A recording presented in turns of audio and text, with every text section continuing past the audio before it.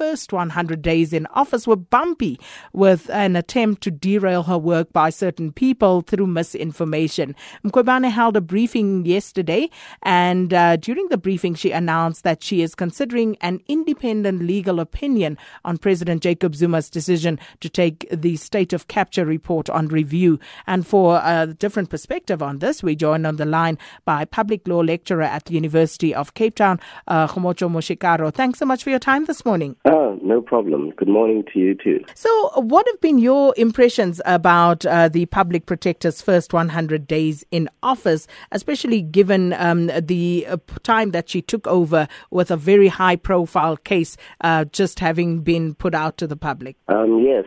So, I think the word bumpy might be accurate to describe her first 100 days. They have been very challenging, mainly because of the state capture report in particular and how best to handle that.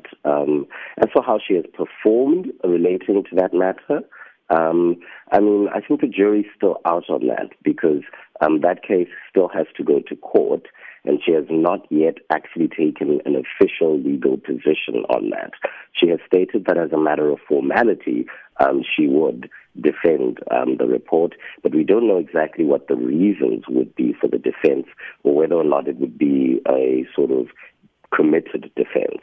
And so I think that she just came into the organization at a very tough time and has had a tough time in making sort of appropriate decisions. And speaking of appropriate decisions, she's been criticized, for first having said that she would not have been obviously affected by the insults that are being hurled at her. What do you make of all of that? Well, so I think one needs to have a balanced approach to assess her performance. The first thing is, it seems that quite a lot of people are comparing her to the former public protector, which I think is somewhat unfair. Every public protector, every state official, when they occupy a new position, of course, has to find their own feet and exercise their own independent thinking about the issues. And so I don't think a lot of those comparisons are really actually helpful in any way. But on the other hand, the question is, it's pretty clear that the Constitutional Court did say that if a public protector issues a report like this, in certain circumstances, those reports and those findings will be binding. And it is a bit odd that she would suggest that the former public protector was either incompetent or perhaps overreached her position without giving clear reasons as to why she thinks that might be the case, because that's the necessary implication of refusing to defend that report in court.